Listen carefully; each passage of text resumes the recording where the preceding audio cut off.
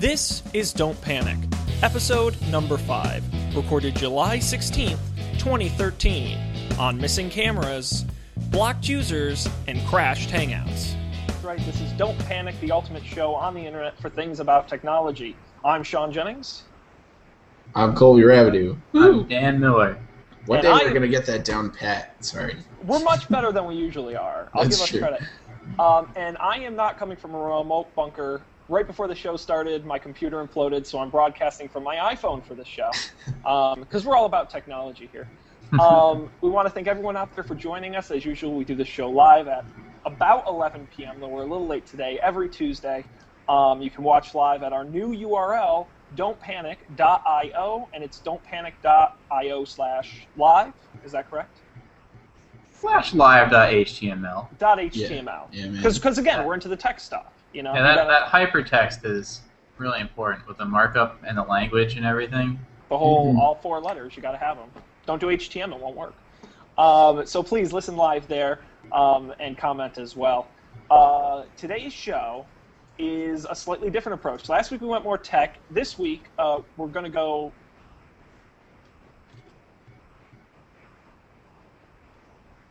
Uh-oh. I can't hear Sean at all. What is happening?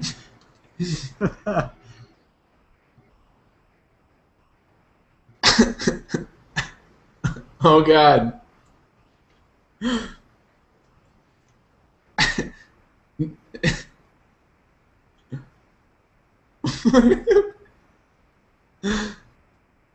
can't hear you. I'm sorry. I'm sorry, all you viewers.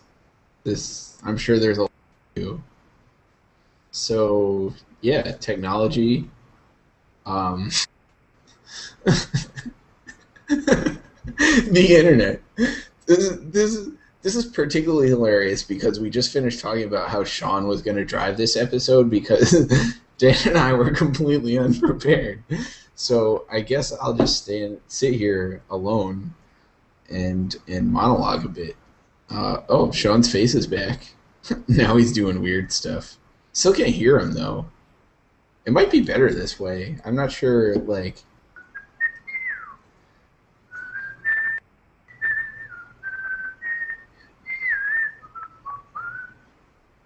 What? So, apparently, Dan muted Sean or blocked him or something, and now he's stuck. I don't understand. Alright, so now it's actually just me, Sean. I can't hear you.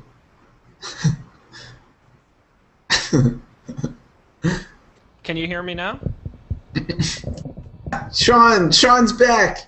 Yay! Well, oh my god, I'm hearing myself in my ear. Oh my god, that's really annoying. Yeah, this is. I don't think this is gonna work permanently. Apparently, Dan muted me and then blocked me and then kicked himself out. I have to talk slowly because I'm hearing myself in my ear. Okay, I'm taking that out. Yeah, so apparently, I'm actually doing the audio on the other channel, but I can't. Even if I call out and call back in on the phone, I'm still muted. I think Dan went right. Tried to sabotage the podcast. Oh, Dan just said it doesn't matter apparently because I blocked one of you. Google says I am permanently banned. He wants me to invite him at a different email. Oh. Riveting stuff, 2 viewers. Yes, indeed. Whoa.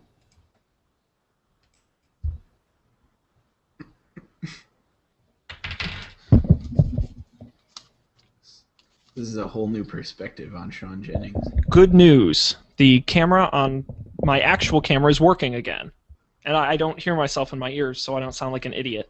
So, Dan! Thank goodness. Way to ruin everything, business. Dan. What did you do? It's a long story, but basically I had the live stream open in the background, and I thought that Sean's other account was doing some crazy stuff. And so I tried to mute it, but it didn't work. So then I pressed the one to the right of it, which is ignore, and then it popped up as dialog box, and I clicked OK without reading it, which blocked him, which then kicked me out of the chat because I can't be in something with a blocked person, which then prevented me from rejoining because it's not the same as blocking someone on Google+. It's specific to each session, so I couldn't unblock him because I couldn't rejoin, but I couldn't rejoin because I was still blocked. I banned myself from the show. Well, that was fascinating. Good job, Dan. Thanks. I hope I didn't totally ruin everything. I see you have a sweet setup now, though, Sean. This is one of the other angles. We'll go with this one. Nice. Well, I'll get it working for next week. Do you think we should start doing the show, or should we just keep goofing around? I mean, it's up to you guys. I don't want to make the decisions for the group. I mean, I can keep like spouting buzzwords, like. And I can keep. Is that what you have been doing? Yeah, I was just talking. I was literally just sitting here either saying profanity because I knew no one could hear me, or just shouting Dan at the top of my lungs. Dan! What do you mean no one can hear you? No, I was muted that whole time you were gone. I muted you? Yes, you muted me. And because you left, no one could unmute me. So I actually had to hang up on the phone because that's where you muted me on that version. Yeah. You literally left me and Colby by himself, and me just doing whatever on the video. This is so okay. All right. I'm sorry. I think we should get started. Yes, I will edit that down to something quite hilarious. So, I'll include a little bit of that in the final version, a little bonus. But with that being said, let's create a smooth edit point by saying, so on today's show, we're taking a different approach than we did last week. Last week was very developer-focused. It was very tech-heavy focused. And this week, I'm taking over. These two guys had their fun last week. I sat there, I twiddled my thumbs. Oh, APIs. No. This week we're turning it around because this week our main chunk of stories, we're focusing on entertainment and technology and where the two intersect, because a lot has been in the news recently as it is over time, but we decided to pick a couple of stories from the last couple of weeks and talk about what the entertainment industry is doing with technology. And this first story actually is really interesting to me, especially when I read this, and also because right now I'm in the middle of reading a book about the history of ESPN, which actually I highly recommend, called ESPN, Those Guys Have All the Fun. It's a great book. But it talks a lot about how ESPN is sort of a leader in technology. They were one of the first to go with HD. They were one of the first to go all digital. They were also one of the first to go 3D. It was 3 years ago that ESPN, along with the World Cup, launched their 3D channel. And everyone said 3D is the future, especially when it comes to sports. Well, it was announced earlier this week that ESPN was shutting down their 3D channel after 3 years due to, quote, a limited consumer adoption of 3D services to the home. I'll send this over to Colby. Does that surprise you at all? No. Okay. Care to elaborate on that? I don't know. Like, I think 3D in most of its forms now is pretty gimmicky and stupid. So, I don't know. Do you think there's any practical application for the technology? I don't know. It's pretty unpleasant. Like, I don't want to sit on my couch and wear glasses. Like, you know, I don't know. Maybe there is, but I've also never seen sports in 3D, so maybe that's cool. But I saw Pacific Rim in IMAX 3D, which was like billed as like the next thing since Avatar to be like, oh my gosh, 3D's the future. But I don't feel like it really added anything. It was, it certainly didn't make the movie any less lackluster. I think what bums me out the most is that sports is a technology frontier.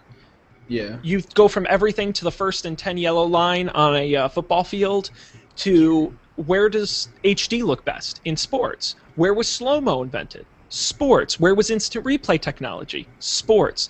All these technologies started in sports and became widespread. And when it came to HD, people said, well, why do I need HD? My TV looks fine now. And then when they saw sports in HD, they finally realized how cool it could be. And when I first heard ESPN was going into 3D, I said, this is what will legitimize it. And they will be finally somebody who understands what 3D can be. And I think there is a future for 3D in the same way there's a future for a lot of these technologies we kind of dismiss. I just don't know if now is the time. I don't think enough new TVs are in homes that actually have 3D. I'd love to know the penetration numbers because I cannot imagine they're very high. And I don't think there's enough 3D content. ESPN was only doing they did the World Cup, and they've done a handful of events since in 3D. I don't even know what they were airing on the channel as far as content. That's probably like the classic chicken and egg problem. Like, no one has it, but there's nothing to watch. So why would anyone get it? And I think it'd be cool if you didn't have to use the glasses. Like, if I could watch 3D without these things on my face, like just sitting in the living room, that'd be awesome. But until then, I'm out. So, 3% of households have a 3D TV, but less than 1.5% actually use it. And I'm reading right here. It says that ESPN 3D had well under 1 million paying subscribers. Now, by comparison, regular ESPN probably has to this point 75 to 100 million. So it wasn't in very many homes, and considering the number that actually had 3D TVs, I mean, I'm not surprised that that's the case. And it even says right here that 36 films were released in 3D last year. That's down from about 20% from their peak in 2011. So even 3D movies are down. That's good. That's heartening, actually. I'm glad to learn that. So I think it's just a little overhype and overexposure, and wouldn't surprise me if the same thing happened when 4K comes around, and people are going to be big into it for a couple years. It'll have a lull, and then it'll pick back up. I don't think 3D is going anywhere. I don't think it's going away, especially not in movies, but I think it'll be a while before we see it in television. Because no one wants to watch, Parks and Recreation in 3D. Are you sure?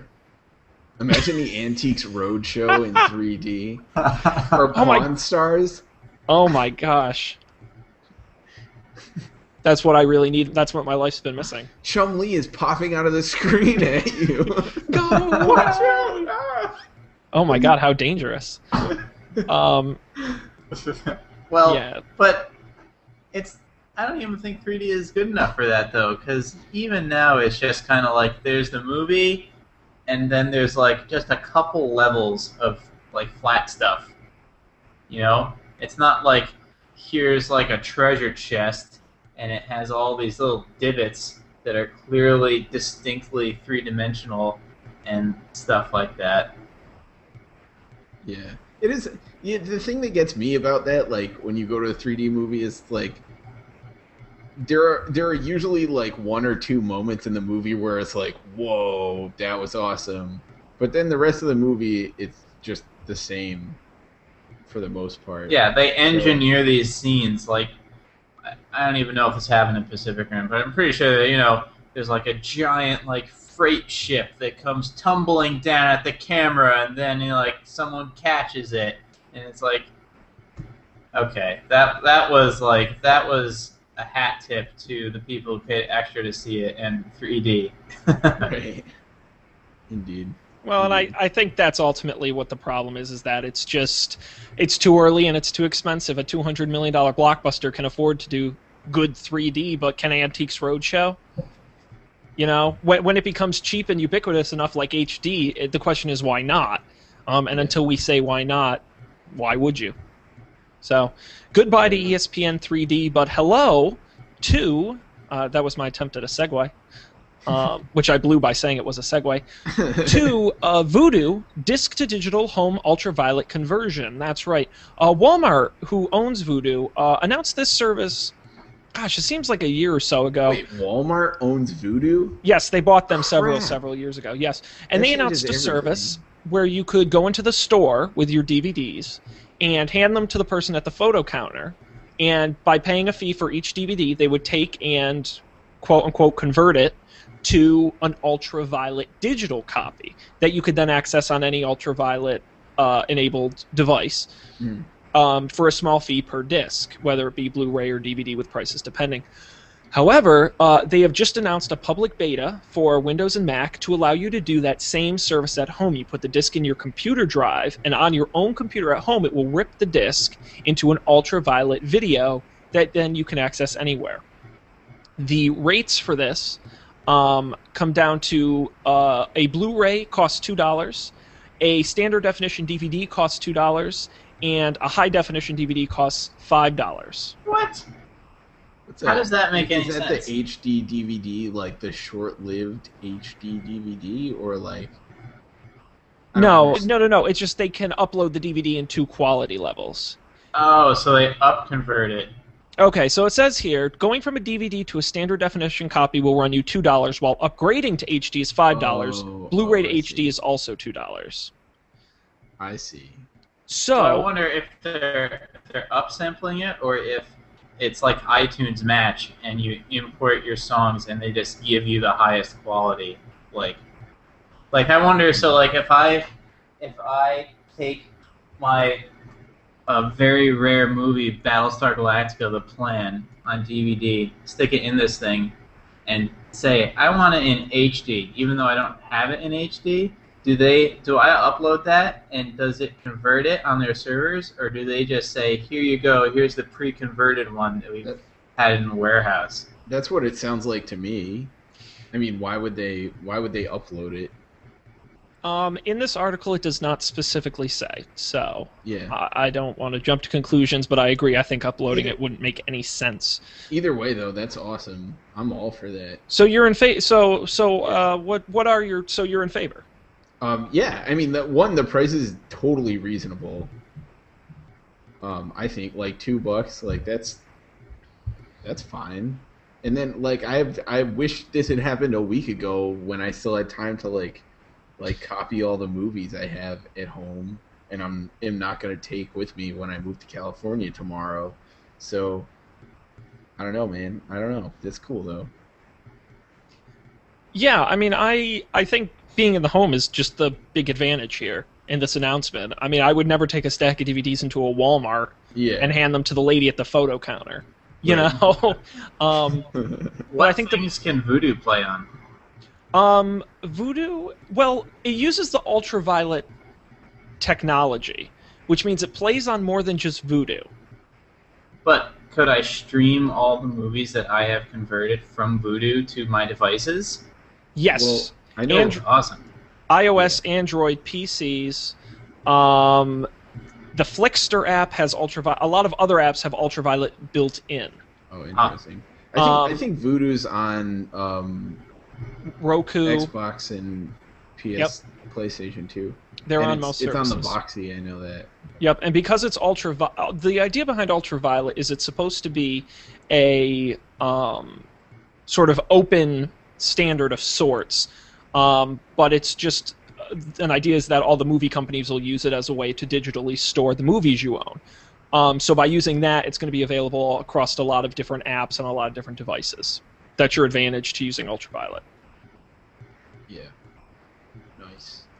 So, good option that is in a public beta right now, so if you want to give it a shot, check it out. They actually are running a deal as part of the launch of the public beta, and their first conversion is free, and if you are willing to convert 10 or more movies, you get a 50% discount. So get one for free. It's not a bad deal. Give it a shot. See if you like it. That's cool. Maybe I'll have to do that and report back next week.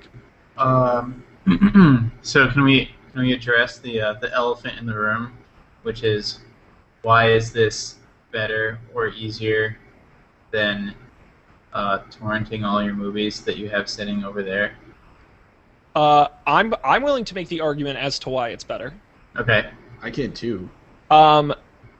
Low price and convenience. So, for example, and I don't want to sound like I'm a great person, but I am. I wanted to watch the new episodes of Top Gear because I'm a huge fan and I cannot wait when new ones come out. And they're airing new episodes now, but obviously it's on the BBC, so I can't just go and watch them. Now, most people I know torrent them. They come out one of the most torrented shows on the internet. Okay? I instead, because Amazon makes the episodes available for purchase at $1.99 an episode, there aren't a lot of them, and I love the show so much, I pay $1.99 an episode to watch them right after they air. Because the price is reasonable and it's very convenient to do so.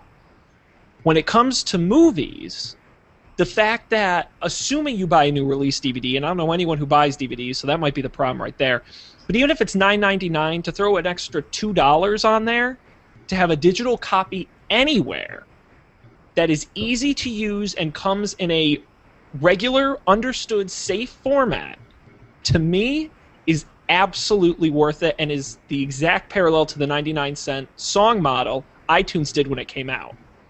When but the difference is that you don't end up with this digital file on your hard drive, right?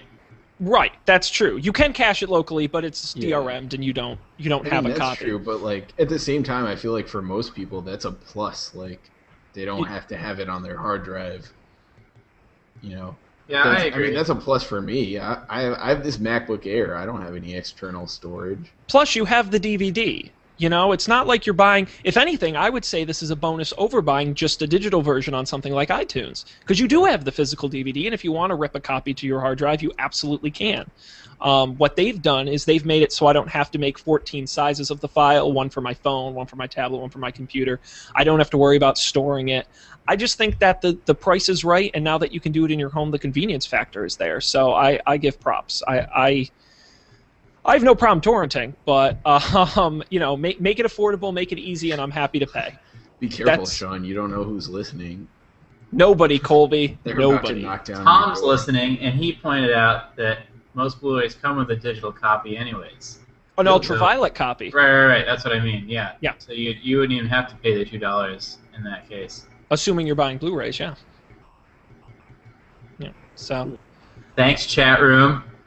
Yeah, I gotta. So what is this? It's don'tpanic.io/live.html. Yeah. Okay. And oh look, there's a little streaming window, and I have a nickname. Don't play on that. I shouldn't. This isn't riveting television. Oh yeah. So for those of you who don't know, Don't Panic now has a fancy live page and an IRC chat room. Oh my God! Freenode. So if you guys want to hop in and chat with us, we will answer. Yeah. So I'm looking at it right now, and there's the three of us and Tom and one other viewer, but it's cool. So look at this. Oh my gosh, I love this. Yeah. Cool. Hey, look at that. Oh, that is neat. Cool. All right. Well, now that we have that, why don't we move on to our next story? And guys, I think this is one even you can agree is cool. Raspberry Pi is the tiny, cheap computer just America has fallen in love with. I don't go by a single day where my reader feed doesn't have some ridiculous thing someone built with their Raspberry Pi. Well, today's fits perfectly in because how many of you have said, gosh, I want a Media Center PC, but it's just too much work? Well, good news, unless you're just going to buy a Roku or a Boxee or any of the other 1,000 devices that already exist. If you want to build your own, you now can. Raspberry Pi now has an extender kit that makes it fast and easy to install XMBC. XBMC. That's what I meant to say, and I was reading it too, and I still messed it up. Onto your Raspberry Pi, and it also comes with a RF controller with a small keyboard and touchpad and cables. This is a separate kit you can buy in addition, just to make it easier to generally install for users. That sells for $49.99 here in the U.S.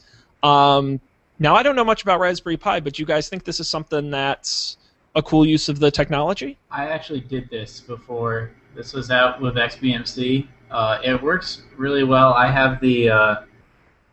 hello, my face.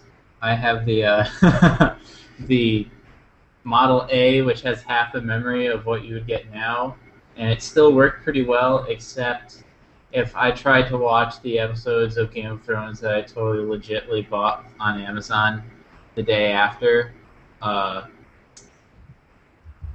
if you have files like that are like a gigabyte as opposed to a couple hundred megabytes, it crashes eventually. I'm guessing because it runs out of memory. But you probably won't have that problem with the new one. It works really well. The UI is pretty sweet. It would be cool to have a remote, but it works just as well with the keyboard and no mouse. So yeah.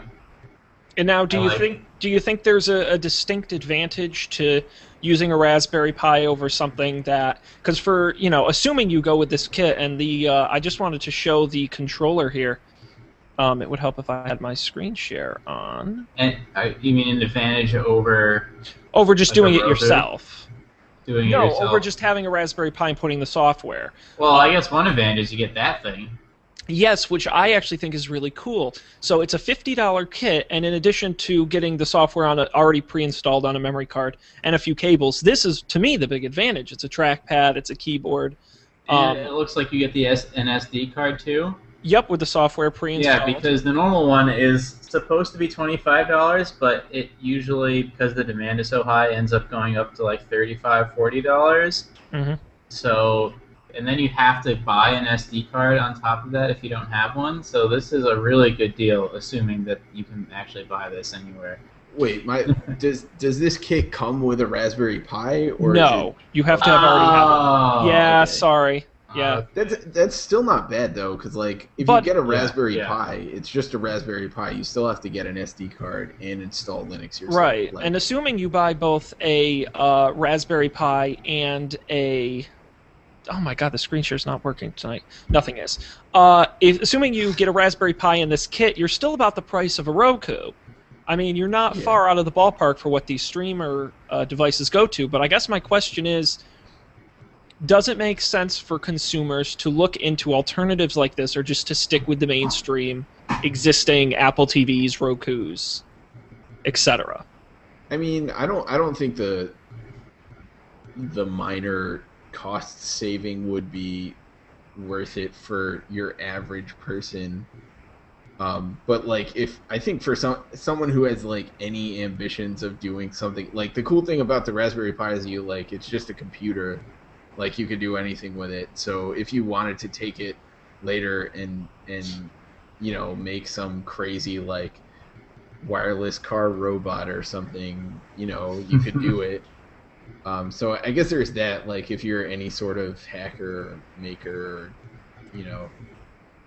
that sort of, if you put any of those labels on yourself, this might be a good decision for you. Also, to be honest, I don't want to, I feel like I'm the terrible person here, but if you do pirate a lot of your content, this is the way to consume it, because it can play any file that a computer can play. Yeah, there are a lot of advantages to working on a more open system. Yeah, and you can just, and if you're go on a website, I watch a lot of screencasts for, how to do things on programming languages and stuff, and those are usually just MP4 files on the internet. They're not YouTube, they're not, Netflix. Mm-hmm. So with that, you can just pull it down and play it right on your TV and not have to plug your laptop in and go through all that effort. So that's pretty cool. All right, so that is the XBMC Raspberry Pi kit. Actually, I have a quick question. Jump in. Does XBMC support any of the streaming services, or is it just can I Netflix on XBMC? No, because DRM. Oh, sadness. Well, Silverlight, more importantly. Yeah. I definitely think this is definitely a torrenter's dream, like you said, Dan. Yeah. This is if you have the files yourself, you have that big hard drive network connected in your house, this is the way to go. Cool. All right. Our next entertainment story here of the week. There was a bit of I don't want to say a kerfuffle, but there was a bit of a question when Netflix decided, when they came out with Arrested Development and before that House of Cards, that they were going to release every episode of the season at once, rather than the traditional TV model of doing one a week. Well, Amazon has just begun work on their first original programs, and they've said they will not release all episodes of their original shows at the same time. This is going to begin with their first show, Alpha House, starring John Goodman. And they've said they're not entirely set on how they'll put it out, but they have already said they do not plan to release all of them at once. Guys, do you think, what's your personal preference? Are you a fan of the all at once, or do you kind of like it spaced out? I don't know. What do you think of this? Who has it right? I'm a fan of having choice. So if I have the time to watch 2 or 3 or 10 episodes in a night, I would like to do that. I will say that most of the time I don't, though. So and if you're watching these with people like your family or your friends, chances are that you won't be able to maintain their collective attention for more than a couple anyways. So I think it ends up, falling out to the stretch out model.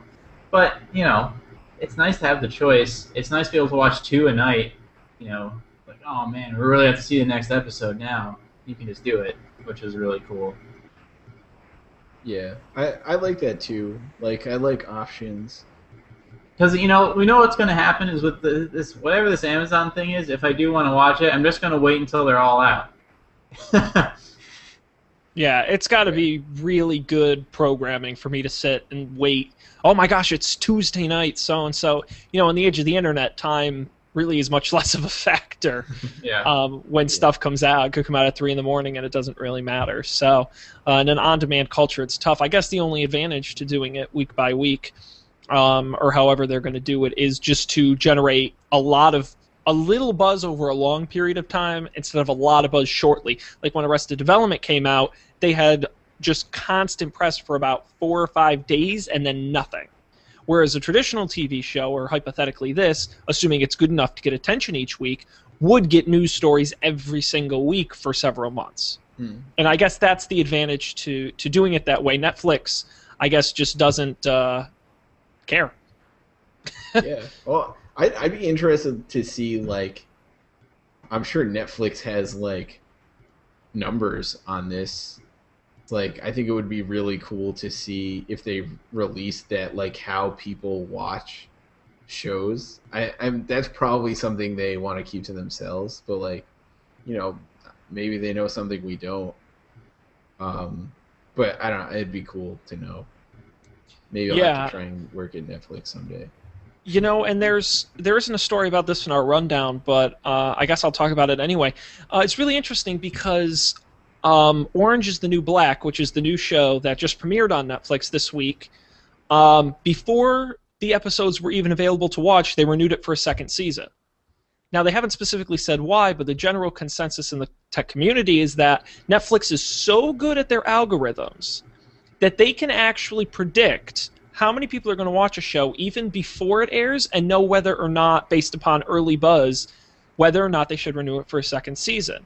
And that plays into exactly what you were saying, Colby, which was that the numbers Netflix is pulling out of these things, it's such a fascinating experiment on the idea of television and doing it weekly, monthly, all at once. And they're collecting so many points of data that they are able to predict these things. And, for example, Hemlock Grove, another Netflix original, got a second season. The first season, critic-wise, was panned, but insiders have said that it didn't get a lot of viewership, but it got such a specific, narrow viewership they can sink their teeth into that they were willing to give it a second season, even though 1 million people weren't watching it. It was still a dedicated enough group that they were willing to give it a second season. I mean, that's really cool, though. I mean, for them, if you think about it, though, that number of people who will come back and watch it, that translates to, an exact dollar value for them. But does it, because would those people otherwise not be signed up for Netflix? I mean, I'm sure they've considered something like that, but I feel like that's the idea behind having this original programming, right? To get to give some people new a subscribers to stick around. Is it new subscribe? I mean, I think it's both. I feel like if you're paying for Netflix, you're unlikely to stop. Well, I don't know if that's true. And again, this data is so specific. They can say Dan, 3% of your monthly fee is paid towards NBC Universal's deal, and 5% is paid towards our original content. I mean, they can narrow it down so much that they can say, okay, Dan watches 70% of what he watches is Netflix original content.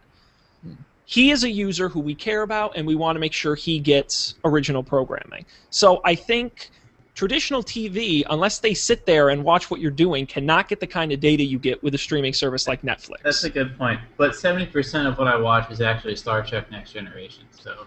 And you know what? And next time, if there are enough people like you, they're going to be willing to pay more for it because they can quantify it. That's a good point. I love big data. Oh, I love it. I am a charts and graphs guy. There's data everywhere. I love it. Man, that would be amazing. They must have some cool dashboards at Netflix. Oh my God, yeah, the amount of data they have and the algorithms and. Yeah. All right. Well, we have a couple other stories in here on technology, but I didn't want to, or on entertainment and technology, but I didn't want to go too long. So unless you guys really want to talk about one of the other two stories, we can move on to our stories of the week. Okay. Sound good? Yeah. Okay. Consensus. I love it. All right. I am going to jump in and do mine first because I'm mixing and I decided that. And mine is about the rumored, I say rumored, basically known phone, the Moto X. Now, this has been probably the most leaked thing of the last 2 weeks. A day doesn't go by where a video, a photo, descriptions isn't leaked. And while it does have a lot of the usual features any smartphone now has, and a few unique ones, what was important to me that I found interesting was this idea of the customization of the phone. Now, again, it hasn't been announced. We don't know for sure, but the general consensus is that users will be able to, when ordering the Moto X phone, customize it to their personal taste. Again, we don't know to what level, but it's believed it could be anything from colors of the backing or of the bezel, to engraving on the back, to different textured backs, to different materials of the back, storage sizes. The ad that they ran for the first time, they've made it clear it's designed by you. And to me, I think this is really interesting because I think this is something I'm surprised it's taken this long to come up with. This idea that you can customize your phone, because we've had, mail order computers for how long? The computer I'm using now, I built. I picked what I wanted in it. I picked what color I wanted on it, and they sent it to me. And I think people spend so much money putting cheap $5 cases on their just beautifully designed smartphones and make them look ridiculous. And I think for a company to be smart enough to say, we'll give you options so you can choose, but we're not going to let you make it ridiculous.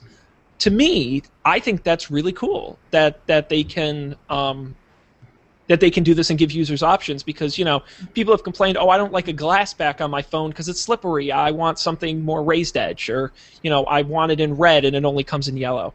I don't know. What do you guys think of this? Do you think anyone's going to really care? No. Okay, moving on. I think you see,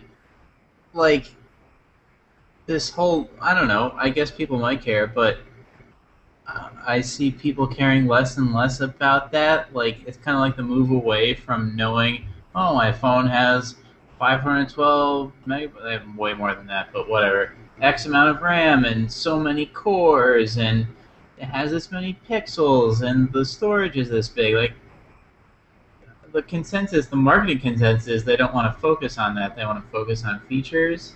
So I think before, the old Dell.com days where you go on, you'd be able to change every part of your computer and put it together. I think that's less relevant. And I don't know, changing, if it's true that it's just changing the back and engraving, and also a factory set wallpaper, whoop-de-crap. It sounds very gimmicky. I'm not sure what they could do to turn me around. Yeah, I think I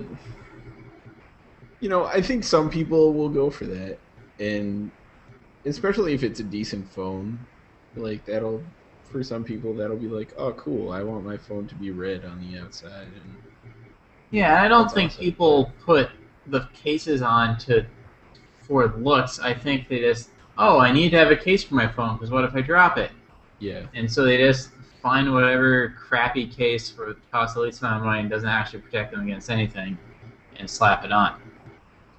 Well, and I suppose maybe we're not the right audience for a product like this, but I just Yet think again. And yeah, go figure. I love when we do these consumer shows because we're kind of lost. I just think in a world where most Android phones are, gray slabs and giant screens that all look the same, I'm just glad to see a company try something no one else is doing, like Nokia did with their 41 megapixel phone. Again, that's a lot of megapixels. 41 megapixels. Yeah, you didn't hear about this? The Nokia 1020. The sensor is it's huge. Oh, I saw a picture. Yeah, but I like when companies, they pick a feature and they run with it. And they blow it up and they say, we're going to be the best at this. And you know what? If the Moto X is the best at being a unique phone to look at, I think that's awesome. So why don't we move on to our next story, which is Colby's. Colby, why don't you tell us about this? So I feel like this was probably a while ago. This story was actually from last week, and we didn't have time for it. But then, there was a rocket test in Russia or something, and the rocket came crashing down to Earth, pretty decisively. There was a YouTube video, but it turns out not that this is really funny, but it turns out that the entire reason it happened was a technician put in some sensors upside down, and it was just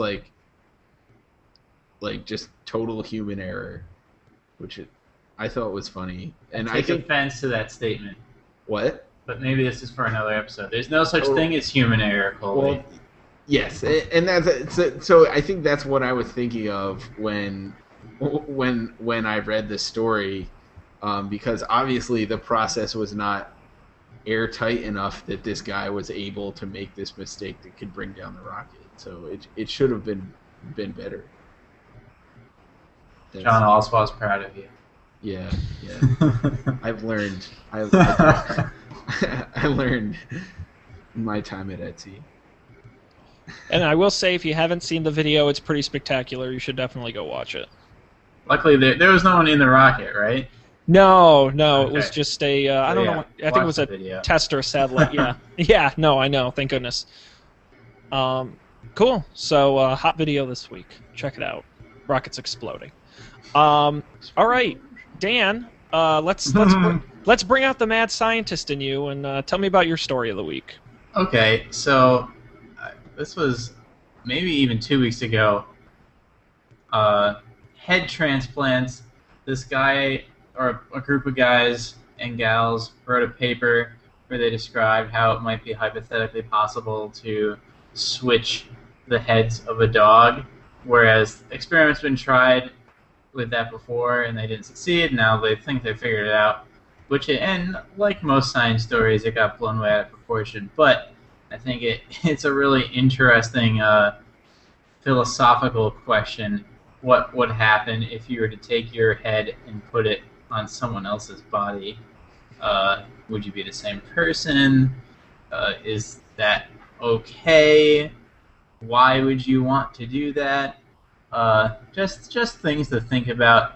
The thing that came to my mind was I read a discussion about it on Hacker News, and one of the interesting points someone brought up is that so many of the things that we consider to be our identity are actively informed by what our bodies are telling us. So how, are we feeling bloated? Are our feet hurt?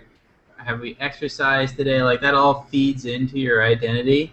And if you were to just rip all that off and replace it with different signals immediately, would you change immediately? People change over time, obviously. Their personalities and identity change. Anyways, thought it was interesting.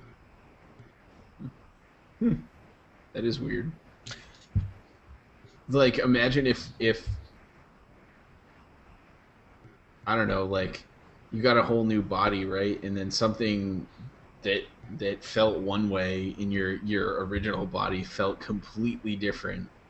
You would see colors differently. Oh, no, you wouldn't, because your head would still be the same. Yeah. But, yeah. An interesting thing that I did learn while researching this, though, is that they have done larynx transplants, which is basically where your voice box is and your vocal cords. Yeah. And you retain your same voice with someone else's vocal cords because it's like your voice is like developed subconsciously and is a factor of how your brain controls the individual muscles that you don't think about in your throat. So any compatible set of muscles will produce the same voice. Fascinating. Yes. Fun fact, fun fact. Use that at your next cocktail party. Tell your friends. Dan will not steal your head. Okay. With that being said, let's move on to our picks of the week. That's right, each week the three of us think about what we've been up to and what we've been using, and we pick out something so awesome we want to share it with the world. And this week we're going to go in order, and we're going to start with Colby, then go with myself, and end with Dan. So Colby, tell us about Brewster. All right. So if you've watched any of the other picks of the week, you guys probably know that I'm really into stuff that like aggregates data from like different social networks and things into one canonical reference of stuff. So Brewster basically does that for your address book. So you hook in your Facebook and your LinkedIn and your Twitter, and you can give it like access. You have to download like a certificate, which is weird, but you can give it access to your contacts book, to the Contacts app on your iPhone, and it downloads. It takes all this data that you have in the Contacts app and in your Gmail and on Facebook, and it squishes it all together, so you get these like nice, like rich, unified contacts cards for people without having to do any work, and it's awesome. So I've been enjoying it, and it's very like once you integrate it with your Contacts app, like all that stuff gets put into your Contacts app. So you have the autocomplete on your iPhone, and it's nearly seamless. You almost never have to open their app, which I don't know if that's good for them or not, but it works for me. It's great. So give it a shot if you I don't know if you're cool with sharing your friends' information with a third-party company. Cool, awesome, yeah. I've been looking for a way to better do my contacts. They're a disaster, so. Yeah, man. Hopefully this. I once went on my old Android phone in HTC Sense. I actually went through and manually added every single person's Facebook profile to their contact, and then they all got erased when I switched to the iPhone. So. Maybe I'll give this a shot. As long as they make it easy, that's awesome. So that is Brewster.com. When I saw that, I thought it was like some kind of beer thing, but... yeah, I'm not sure. I don't understand the name choice. Maybe there's something I'm missing. Maybe they were drunk when they came up with it. Who knows? Yeah, maybe it's some sort of inside reference. All right, well, for my pick this week, how many times has this happened to you? That's how I do every pick. How many times has this happened to you? You're sitting there and you say, gosh, I have this AVI file, but I need it to be an MP4 file. But also, I need to download a YouTube video and then convert it to an MP3. But I also need to take and upload this MP4 into Flash and upload it to YouTube.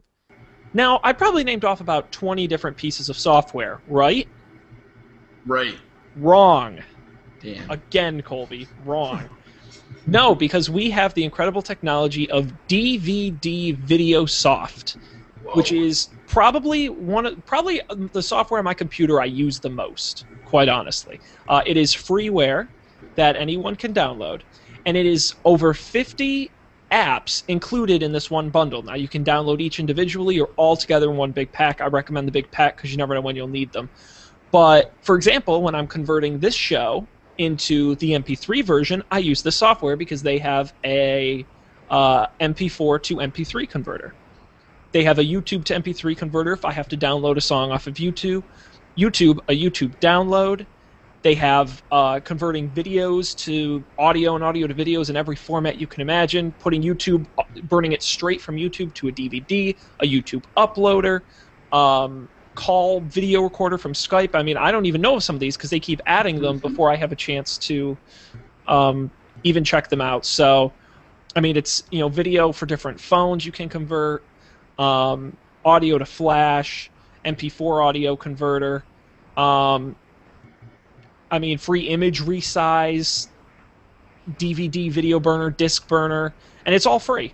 It's all free, and it's not spyware. I've been using this for years, and it is probably one of the most effective pieces of software, and I recommend it's like a Swiss Army knife. If you do anything with audio or video, you never know when you're going to need this, and it comes in a lot of handy. So, dvdvideosoft.com.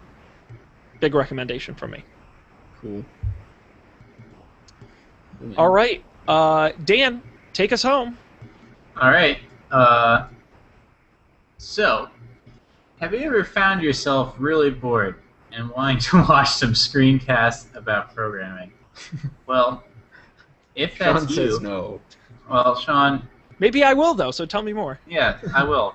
So, there's this website called Peepcode, which is a really strange name, but they have these ridiculously well-done screencasts about, initially about technical topics, but they have one I'm really looking forward to watching about building your career in software.